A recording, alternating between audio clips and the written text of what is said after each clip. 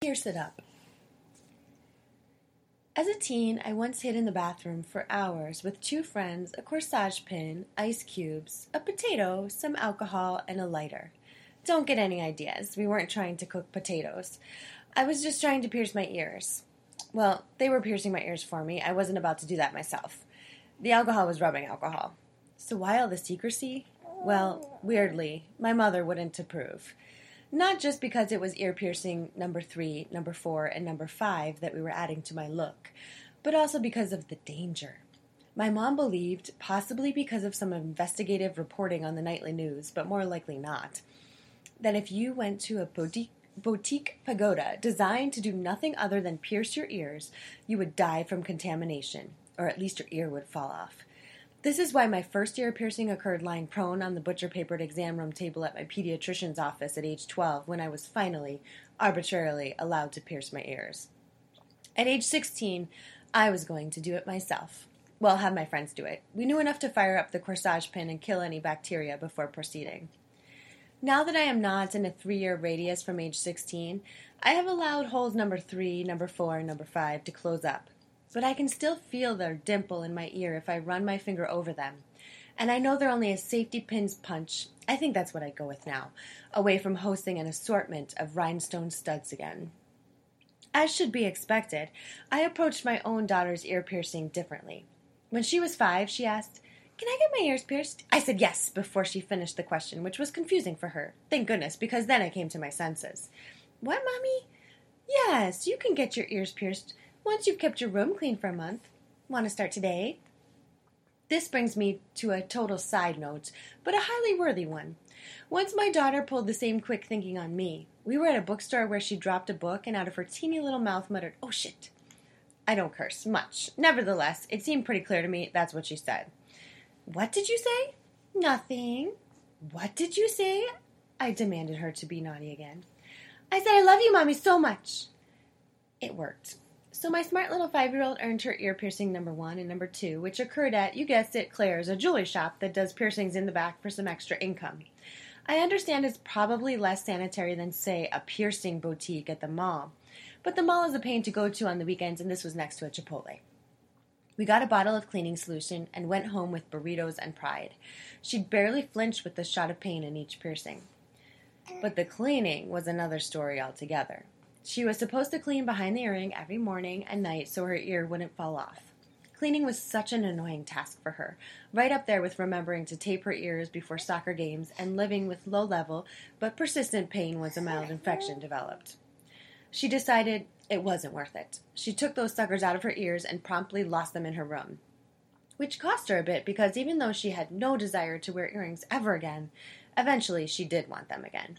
So 3 years later, I knew what was brewing in her little soccer off-season mind when she started a conversation with, "Mama, I've been thinking about earrings. Can I—" "Yes." "Huh? Go on. Can I get my ears pierced again?" "Yes, of course, if you earn the $50 it will cost." And so once again I passed a blissful month of my daughter actually cleaning her room and being generally tidy, and she became the proud owner of another pair of hypoallergenic piercing earrings from piercings number 3 and 4, which went right over the previous 2, in a piercing pagoda at none other than the Great Mall of America. And once again, even though the late teen in front of her expressed clear nervousness when fretting about the pain of a piercing, my Sienna sat right down and barely winced through the whole 3-second thing. But then real life set in. Sure, there was cleaning involved again that was difficult, though Sienna got further through the bottle of ear solution than before. But she also soon returned to her travel soccer team, where taping over earrings was not an option for practice or games. So that required Sienna to be organized enough to have a spot, or a plastic baggie to put her earrings into, and then remember to put them back in her ears before they started closing up again. Sure enough, she was shortly telling me, "I don't want earrings." And once again, the hypoallergenic piercing earrings went by the wayside. The holes closed, but as they say, the scars remained. She spent a good number of years without earrings. Once she wore some snap-on earrings for a wedding, reminding me of my own grade school days when even those were a luxury. But that's what Sienna actually preferred, no-hassle ears. It was a surprise to me then that on a gloriously endless day this past winter break, the kind of day you may get the chance to ponder who you want to be in life, she came down to ask me if she could get her ears pierced again. Surprised as I was ready with a clear answer. Sure, as long as you pay for it. How much does it cost? Oh, $50, $60 total. There's the piercing plus the earrings. She nodded her head and went upstairs. A few minutes later, she was back to ask, do you have any earrings? I'm going to just pierce them back through myself. Bulging with pride, I told her, yes, we did have earrings.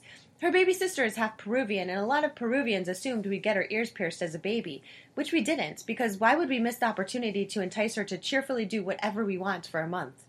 I rooted through a closet and found baby earrings with thin posts perfect for piercing, and assumed, since they were made for babies, they were hypoallergenic enough for Sienna.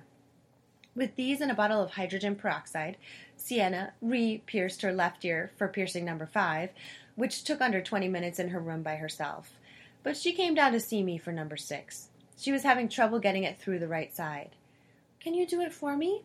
I was so amazed at her gumption that she didn't even need a friend or a corsage pin around for this that I once again answered with a quick yes!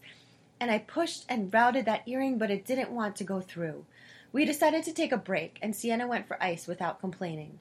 10 minutes later, we were back at it, and I gave it a stronger push than ever before, which was enough, because piercing number 6, re-piercing over number 2, punched through her ear, and with that she officially had more ear piercings than I'd ever had, one of which was self-made.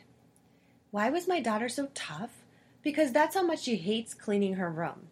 And also, she comes from a mother who doesn't worry about holding a potato behind the ear to catch the piercing as it punches through. My finger did just fine in that proud moment.